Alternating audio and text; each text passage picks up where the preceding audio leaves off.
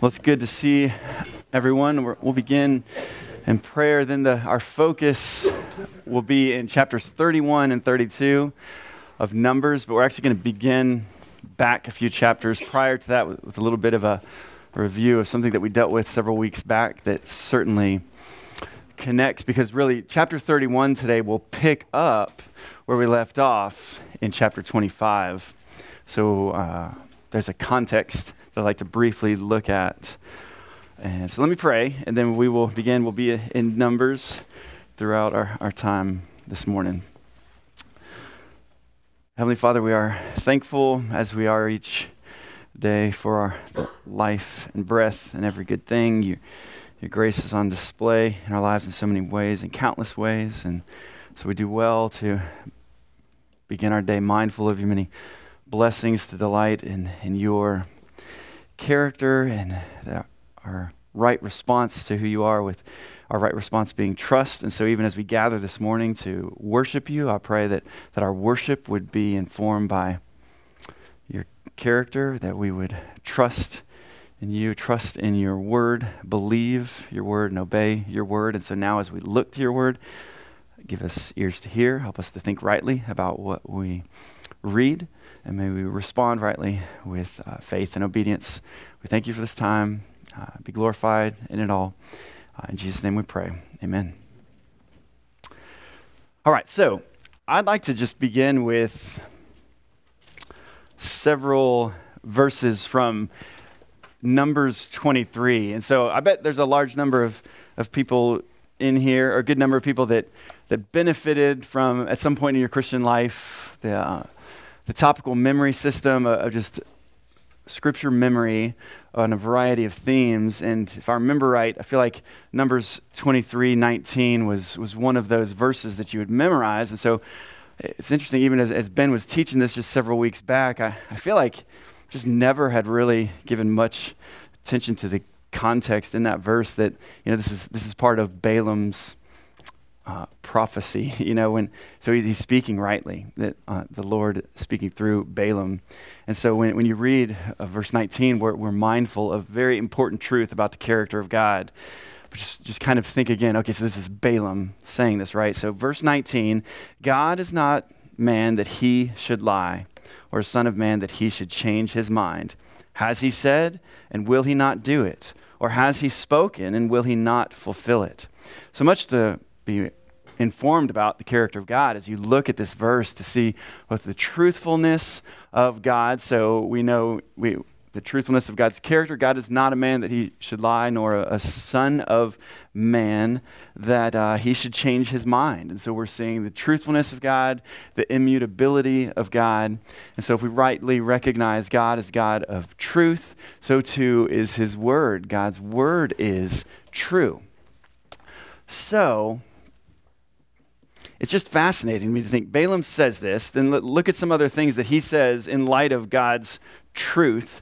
Look at verses 21 and 22. Just after that acknowledgement, in this same oracle, this second oracle, speaking of God, he says, "Behold, I received a command to bless. He has blessed, and I cannot revoke it. He has not beheld misfortune in Jacob, nor has he seen trouble in Israel. The Lord their God is with them, and the shout of a king is among them." So Balaam's complicated because he doesn't believe these things in regards to he's not trusting in God. He's not believed God in the sense of faith in God, but these things that he's saying are so true. So just think how ironic it is. If you're acknowledging that God is a God of truth, God is immutable, and then when you speak of God's people, God has blessed Israel, God is with them, the shout of a king is among them. Look at the next oracle, the third oracle, verse 8 of chapter 24. God brings him out of Egypt. So God is faithful to Israel. He's brought them out of Egypt, and is for him like the horns of the wild ox. He shall eat up the nations, his adversaries, and shall break their bones in pieces and pierce them through with his arrows. So guess what I'm getting at is if when we jump into chapter 31, it is where we left off in chapter 25. And there's more that's taking place, obviously, after 25, but 31 is this next event in light of the events that unfolded in chapter 25. And so if you're thinking back, okay, on our whole study of Numbers, Balaam has spoken rightly about God because the Lord is speaking through Balaam. He prophesies these things. He gives these oracles. He speaks truth. He says truthful things about God's character and this reality that God has blessed Israel. God is with Israel. Israel's adversaries are doomed. And so you read, he's going to eat up the nations, his adversaries, and shall break their bones in pieces and pierce them through with his arrows. So where I'm getting at here is we're going to find Balaam in chapter 31 as one of those fighting against Israel. You know, he's already said, here's what God's going to do to these other nations. He's going to eat them up. He's going to break their bones in pieces. He's going to pierce them through like arrows. Good plan or bad plan to be a part of Israel's adversaries based on what Balaam has already said. Right, bad plan. And so, we're really seeing something about the hardness of the heart of an unbeliever when we see Balaam a part of Israel's adversaries. So we're going to find him listed in chapter 31 of these fighting amongst the Midianites in this battle against Israel. And remember, there's even more here in regards to Balaam. The very reason that chapter 31 is a response to 25 is because of this physical and spiritual adultery that takes place in chapter 25.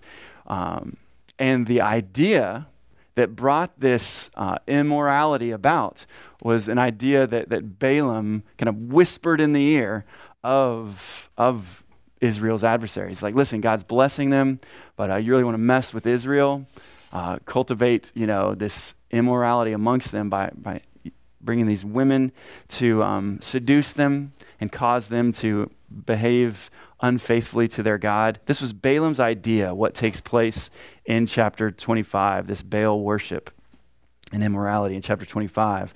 And so then at the end of 25, in verse 31, no. That's not the right verse, but 17, thank you. He says, harass the Midianites and strike them down. So 31 is going to be this obedient act based on the Lord's command in verse 17. Harass the Midianites and strike them down. So as you begin the chapter, even the subtitle that's given in my ESV Bible, it says, Vengeance on Midian. This is the response to what unfolded in chapter 25. Let me just read a quote from one commentator. This is Ian Duguid. He says, and I believe one of you brought this up when we even talked through chapter 25, but in the Lord declaring this war on Midian, it's for their part in this sin that Israel committed. It's the Midianites were also sinning against God. And so this was the Lord declaring war on Midian. And so this commentator, he writes, those who lead God's people astray will be held accountable for their actions, as will those who are themselves led astray. And so you just see God's justice on display here in chapter 31. And so he also quotes Luke 17. I believe this came up several weeks ago, but just think of what's said in Luke 17. Temptations to sin are sure to come, but woe to the one through whom they come. It would be better for him if a millstone were hung around his neck and he were cast into the sea, that he should cause one of these little ones to sin. And so we are seeing the judgment of God upon those who lead God's people astray. They will be held accountable for their actions. And so we are reading of this justice, this vengeance on Midian in chapter 31. So, lengthy chapters. Let's see how much of it we can read, and certainly we want to deal with the content of it in both of these chapters. But let's just go ahead and begin. I'll read 31, 1 through 12. So as you look at this, you're going to recognize some familiar names. These names are individuals that came up in the events that we were just referencing. But I'll just read through this section and then make a few comments. The Lord spoke to Moses, saying, "Avenge the people of Israel on the Midianites. Afterward, you shall be gathered to your people." So Moses spoke to the people, saying, "Arm men from among you for the war, that they may go against Midian to execute the Lord's vengeance on Midian." Verse 4, "You shall send 1,000 from each of the tribes of Israel to the war." So there were provided out of the thousands of Israel 1,000 from each tribe, 12,000 armed for war. And Moses sent them to the war, 1,000 from each tribe, together with Phinehas the son of Eleazar the priest, with the vessels of the sanctuary and the trumpets for the alarm in his hand. They warred against Midian, as the Lord commanded Moses, and killed every male. They killed the kings of Midian with the rest of their slain, Evi, Rechem, Zur, Hur, and Reba, the 5 kings of Midian. And they also killed Balaam, the son of Beor, with the sword. And the people of Israel took captive the women of Midian and their little ones. And they took as plunder all their cattle, their flocks, and all their goods. All their cities and the places where they lived, and all their encampments, they burned with fire, and took all the spoil and all the plunder, both of man and of beast. Then they brought the captives and the plunder and the spoil to Moses and to Eleazar the priest and to the congregation of the people of Israel at the camp on the plains of Moab by the Jordan at Jericho. Okay, so here's this battle that takes place with the Midianites. Who are some of the names that are familiar in this battle? Balaam, yes. Good. There are others. How about so Balaam was mentioned. How about any specific names from what unfolded in chapter 25? Phinehas, good. So this zealous for God's glory, Phinehas intervenes, steps in, eliminates the adulterous act that's taking place. The next one's a little bit harder, I think. I don't know if you would have necessarily caught this, but so Cosby was the name of the woman that was involved in this act, and her father is mentioned here. Do you see him? Sure. Yeah, good. Thank you, Rick. Yes, in verse 8, when they list these leaders of Midian, the kings, these influential men, these leaders, Zur is mentioned as one who was killed. Okay, so this is holy war. This theocratic nation. This is God's nation, Israel. They are to act out in war against this ungodly people, the Midianites. Turn over to Deuteronomy chapter 20 real quick. I thought it would be important to speak to this briefly. This idea of holy war, this goal, and God commanding Israel to war here. And this would be an example of it in chapter 31, but then we're going to read of it throughout, this campaign in Canaan. And so you're just going to see that there's this goal of purging idolatry from them, eliminate the temptations for Israel, purge idolatry, remove temptations. But what's really vital for us to understand is there's no nation other than Israel that can view themselves as this successor to Israel in this role of theocracy, this role, this theocratic kingdom that's in the Bible. So there's no nation that can claim to be the heirs of the law of holy war that you'd read about here in Deuteronomy 20 and you see on display even prior to Deuteronomy 20 in Numbers 31. So my point in that is that we just would do well to recognize the distinction between Israel as God's chosen nation in the commands in the laws concerning warfare that were given to Israel specifically. So if you're looking at Deuteronomy 20, let me just reference a few verses that I think will be helpful in understanding what takes place in Numbers 31 and why Moses even responds in anger in just a few moments when we go to the next section. But if you're looking at chapter 20 of Deuteronomy, I'll read first four verses. When you go out to war against your enemies and see horses and chariots and an army larger than your own, you shall not be afraid of them, for the Lord your God is with you, who brought you up out of the land of Egypt. And when you draw near to the battle, the priest shall come forward and speak to the people, and shall say to them, Hear, O Israel, today you are drawing near for battle against your enemies. Let not your heart faint. Do not fear or panic or be in dread of them, for the Lord your God is he who goes with you to fight for you against your enemies to give you the victory. Okay, now move over to verse 10.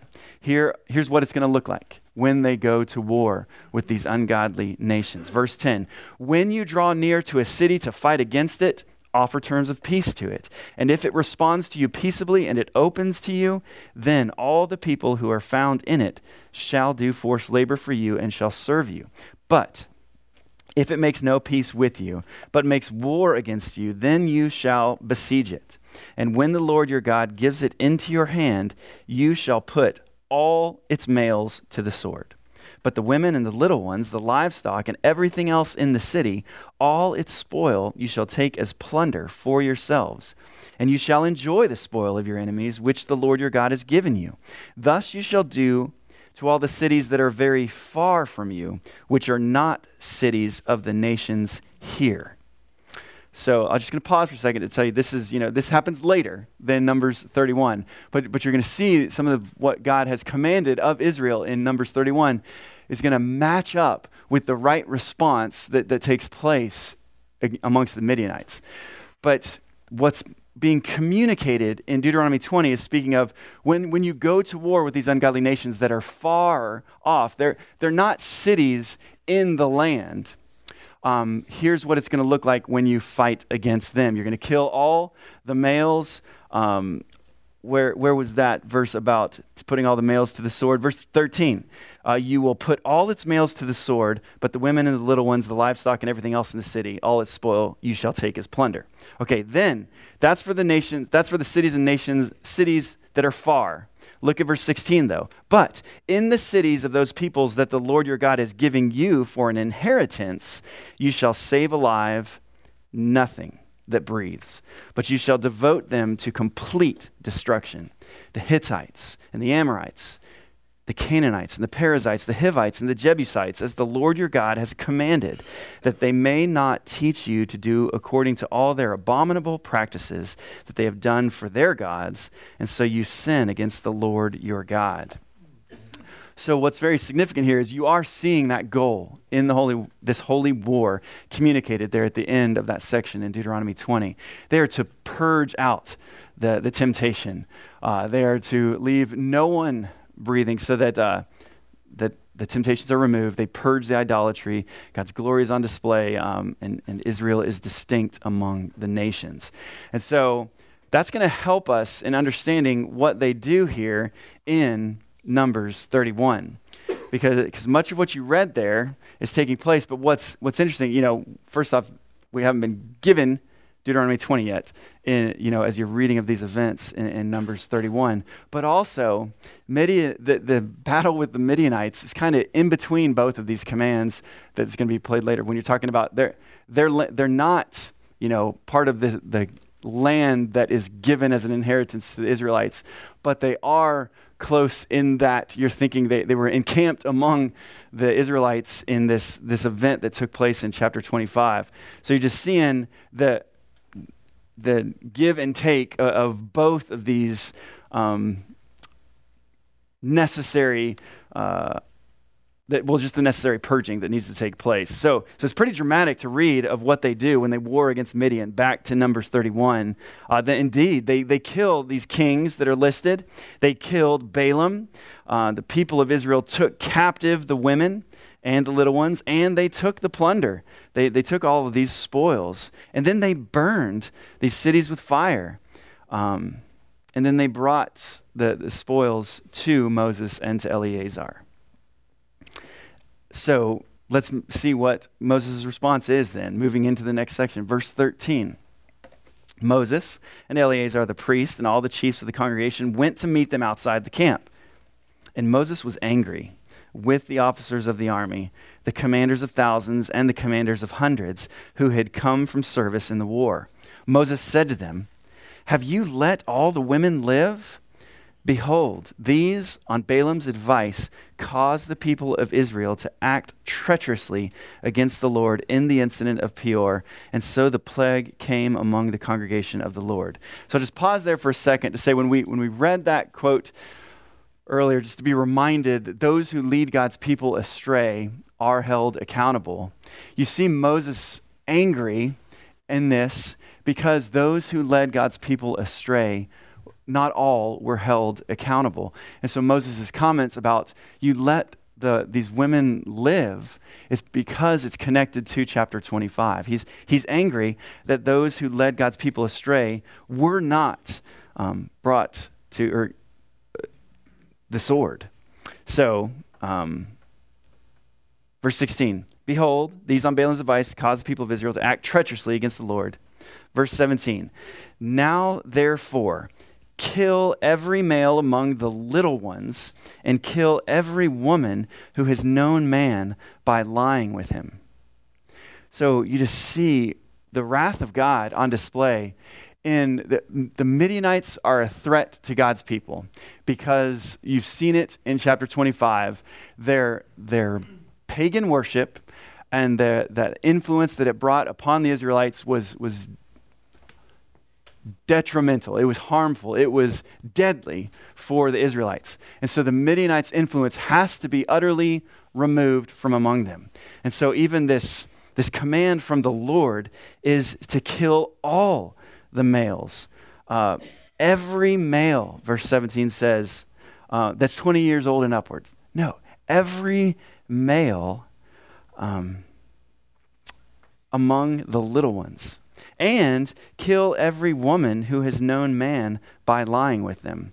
So then you're thinking all of the women that are not virgins are to be killed.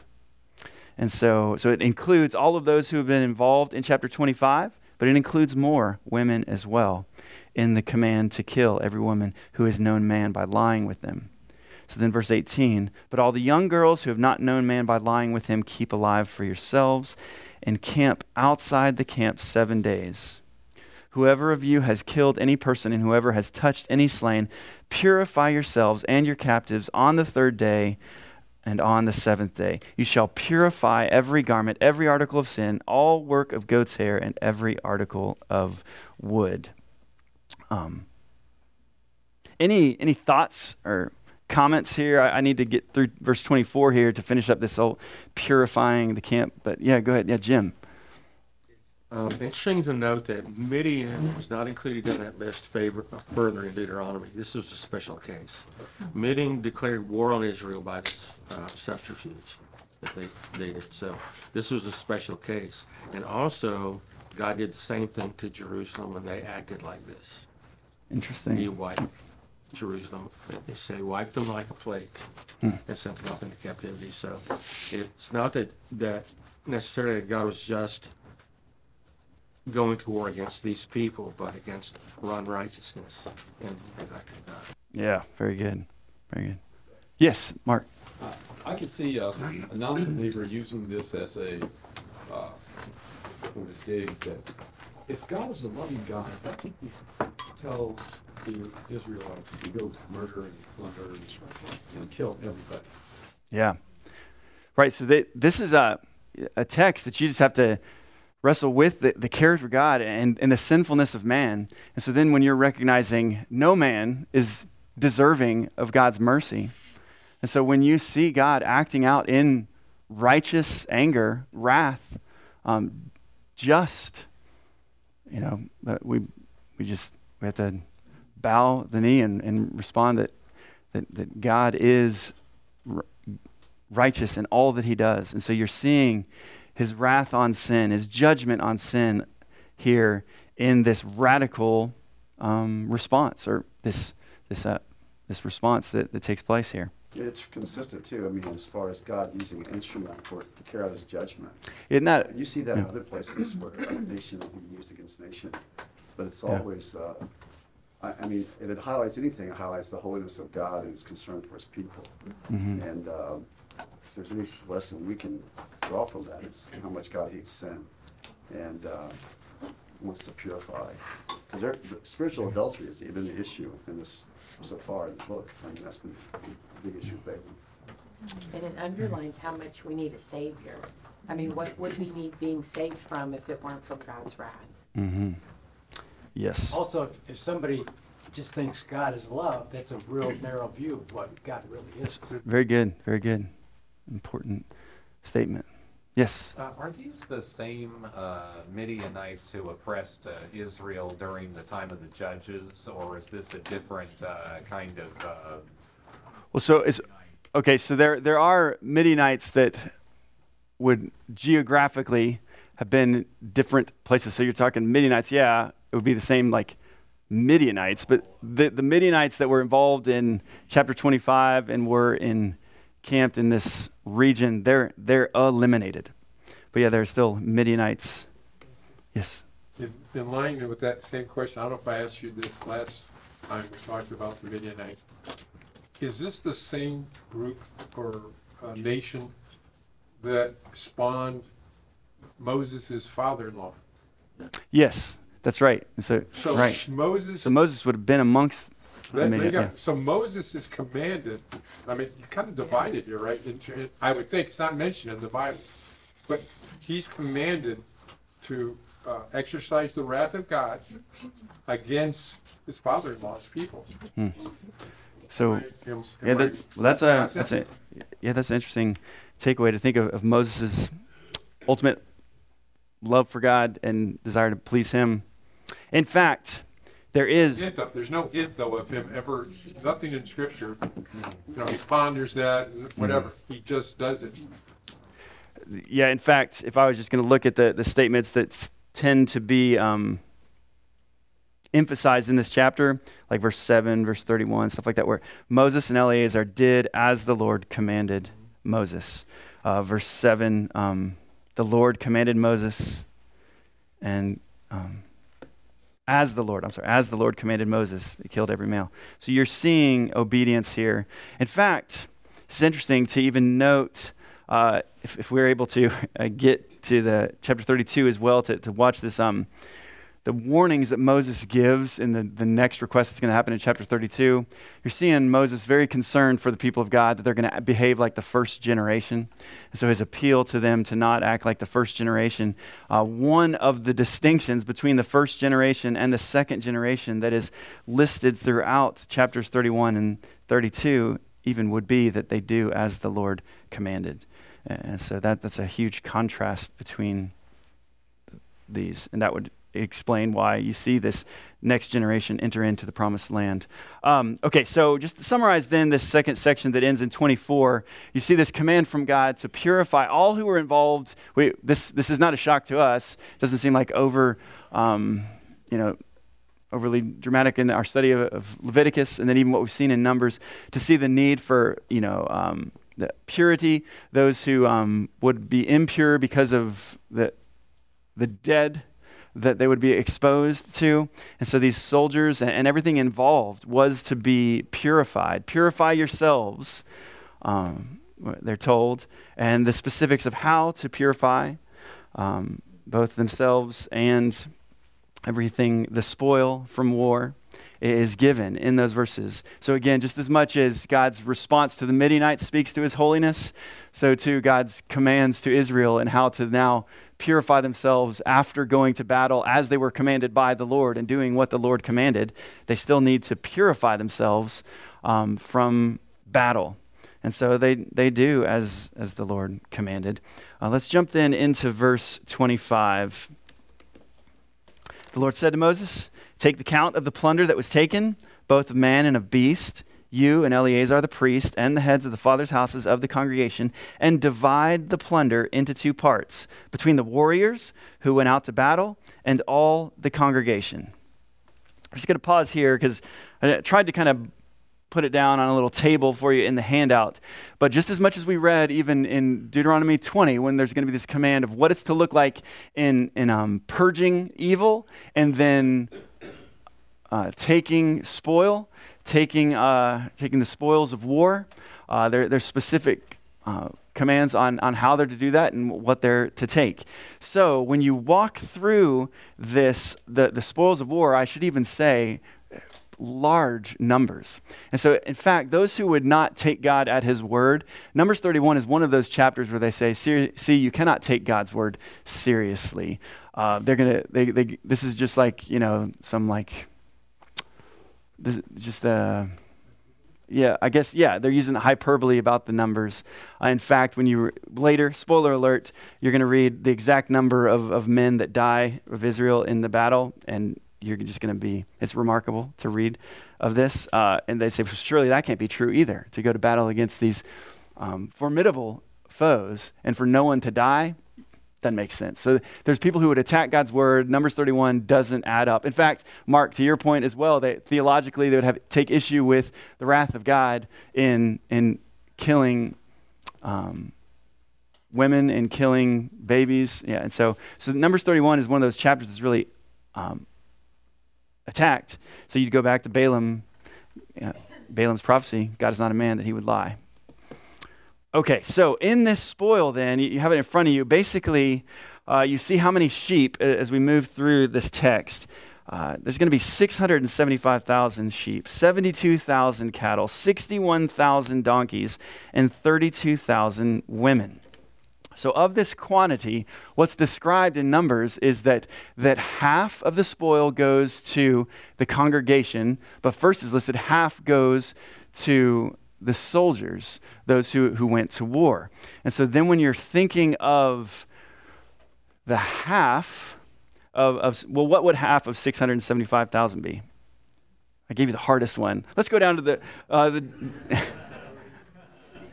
so who just said it? Who said it? Because I don't have it written down in front of me. What? 337,500. Okay, so that's the half that we're dealing with of the sheep. And so then this priestly tribute, look down to verse 28. Levy for the Lord a tribute from the men of war who went out to battle. 1 out of 500 of the spoil is this priestly tribute. So of the men who went to war, the spoils of war is 337,500 according to Jason Sutherland of sheep. And so then when you take that number of sheep and then one of every 500 of those sheep are to be given as a priestly tribute.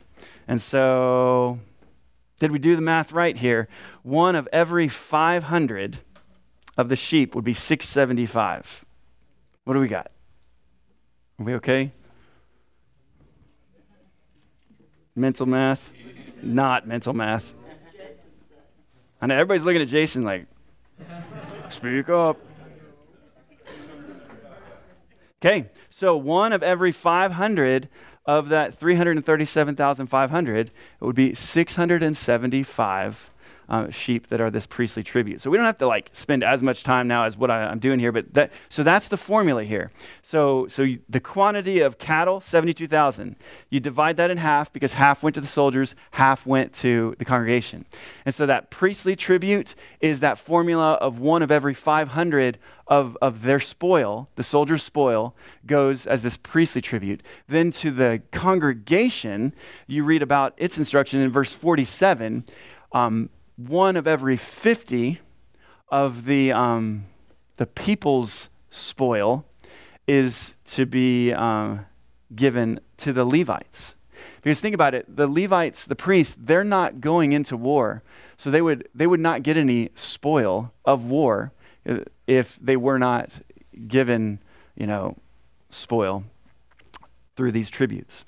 So 6,750 of the sheep would go to the Levites, and on down the list you go. So that's what verses 25 through 54 speak of. God has commanded the Israelites to go to war with Midian.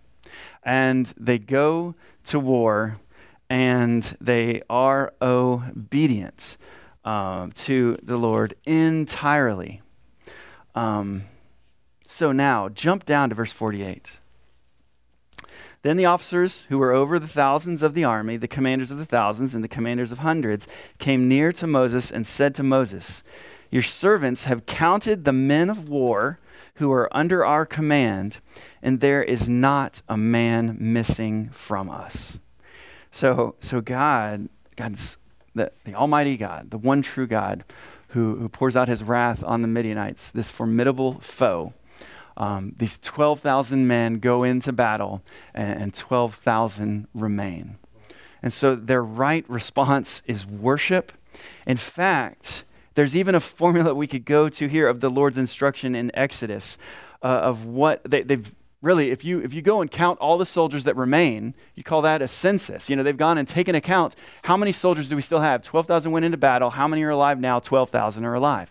And so there's this instruction in Exodus about the this census tax really to pay of all those that you take a census of. And what's fascinating here is really they ought to have given 1/2 a shekel for each man accounted for. And so then you're talking like 6,000 shekels would have been their right response to, or their required response. I don't like saying right. The required response would have been like 6,000 shekels. But here you see, I think just this act of worship where they give above and beyond. They give over what is required in their right response of just gratitude and praise to God for delivering them in this battle. Because look at verse 52. And all the gold of the contribution that they presented to the Lord from the commanders of thousands and the commanders of hundreds was 16,750 shekels. They gave more. And I think I read that that's likely like 440 pounds of gold also. And so again, can we take Numbers 31 seriously? I mean, did they really like plunder 440 pounds of gold? Yes, that's what God's word says. And so yes, as much as this chapter might be under attack, the numbers are impressive. The numbers of the spoil, and God's glory is what's impressive most, in that his power is on display. So then they have gained victory in battle. It's the Lord who delivered them. And so then you move into chapter 32. Really, this is a interesting request, and I don't have to read it all. I'm gonna present the beginning of it and then explain the rest. Verse 1 and 32. Now the people of Reuben and the people of Gad had a very great number of livestock. Why? Because of God's blessing on them, right? All this stuff that we've read, Reuben and Gad, God has blessed them greatly. They have all this livestock. So, continuing in verse 1, they saw the land of Jazer and the land of Gilead, and behold, the place was a place for livestock.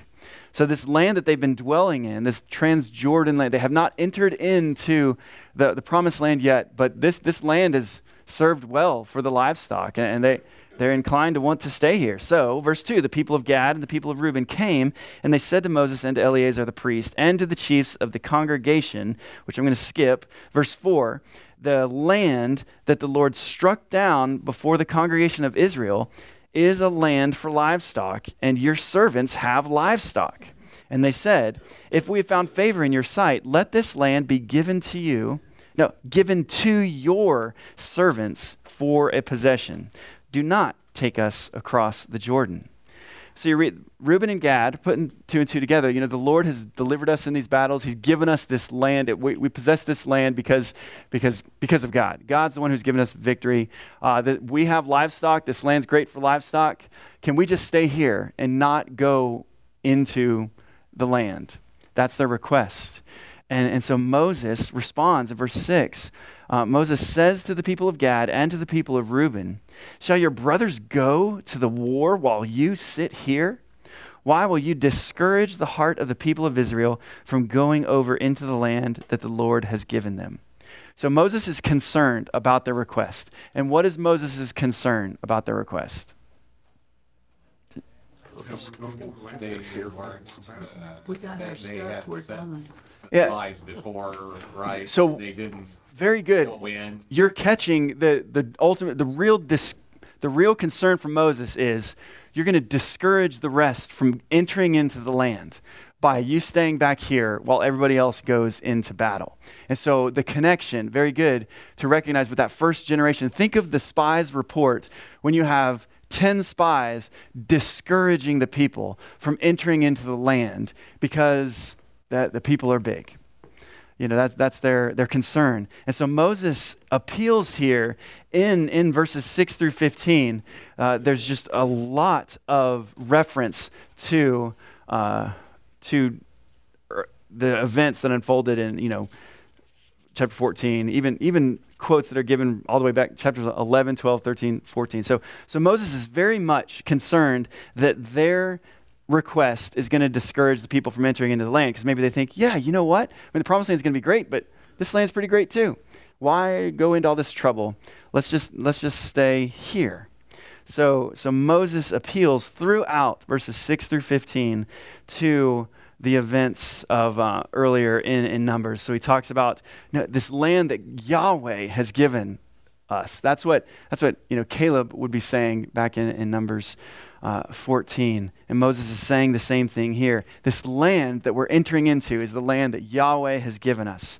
The Valley of Eshcol is referenced. Yahweh's anger burning against the people is referenced. The penalty for this act, this unfaithfulness, was that they wandered in the desert for 40 years. The death, the destruction that awaited them in the desert in light of what they did in chapter 14. And so all of this is referenced by Moses in warning Reuben and Gad of what their request may lead Israel into. So then, jump to verse 16. Then they came near to him and said, "We will build sheepfolds here for our livestock and cities for our little ones, but we will take up arms, ready to go before the people of Israel until we have brought them to their place. And our little ones shall live in the fortified cities because of the inhabitants of the land. We will not return to our homes until each of the people of Israel has gained his inheritance. For we will not inherit with them on the other side of the Jordan and beyond, because our inheritance has come to us on this side of the Jordan to the east." And so Moses said to them, "If you will do this, if you will take up arms to go before the Lord for the war, and every armed man of you will pass over the Jordan before the Lord until he has driven out his enemies from before him, and the land is subdued before the Lord, then after that you shall return and be free of obligation to the Lord and to Israel, and this land shall be your possession before the Lord." But, and then he goes on to list, if they don't faithfully adhere to these commands, this is what will take place. If you do not do so, you have sinned against the Lord, and be sure your sin will find you out.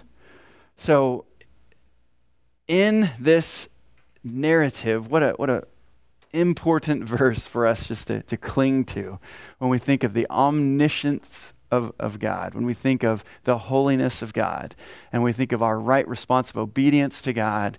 And Moses just warns them that God knows all things. God is always going to act in accordance with his perfect character. And he says, "Behold, if you sin against the Lord, be sure your sin will find you out." So tremendous application that could be taken from this, just to focus in on verse 23. But indeed, they commit themselves to this agreement, and Moses is comfortable with the agreement, so much so that he then goes to Eleazar and Joshua and communicates to them in verses 28 through 30 the terms that have been given to Reuben and Gad. And this has been agreed upon, and the people have committed to it. And so that's what's going to happen. They're going to go into battle with the Israelites. They're going to enter into the land, these men prepared for battle, and they will continue to battle until the land is given to all the tribes, and they are given their allotment. And so they agree to this, and Moses agrees to terms as well. Okay, so then let's go ahead and well, we're out of time. But so you just see verse 33, and Moses gave to them, to the people of Gad, and to the people of Reuben, and to the half-tribe of Manasseh, the son of Joseph, the kingdom of Sihon, king of the Amorites, and the kingdom of Og, king of Bashan, and the land and its cities with their territories, the cities of the land throughout the country. And so really, it's just you're throughout both of these passages, the character of God shines forth in a variety of ways. As you look at God's dealings with his people, his long-suffering, his patience, but his wrath on sin is definitely very clearly on display in both of these chapters. So we do well to take him at his word and believe God and obey his commands. Let me pray. Heavenly Father, we thank you for the time that we can spend in your word this morning. We thank you that we can gather amongst other believers to worship you, to praise your name, to sit under the teaching of your word. God, I pray that what would characterize our worship today would be God-centered, and as we look to the word, that our posture would be that of belief, that we would desire that you would give us ears to hear, that we would believe your word and obey your word, and thus glorify you through such faith. So I pray that you would be glorified today through our worship. We love you. It's in Jesus' name we pray. Amen.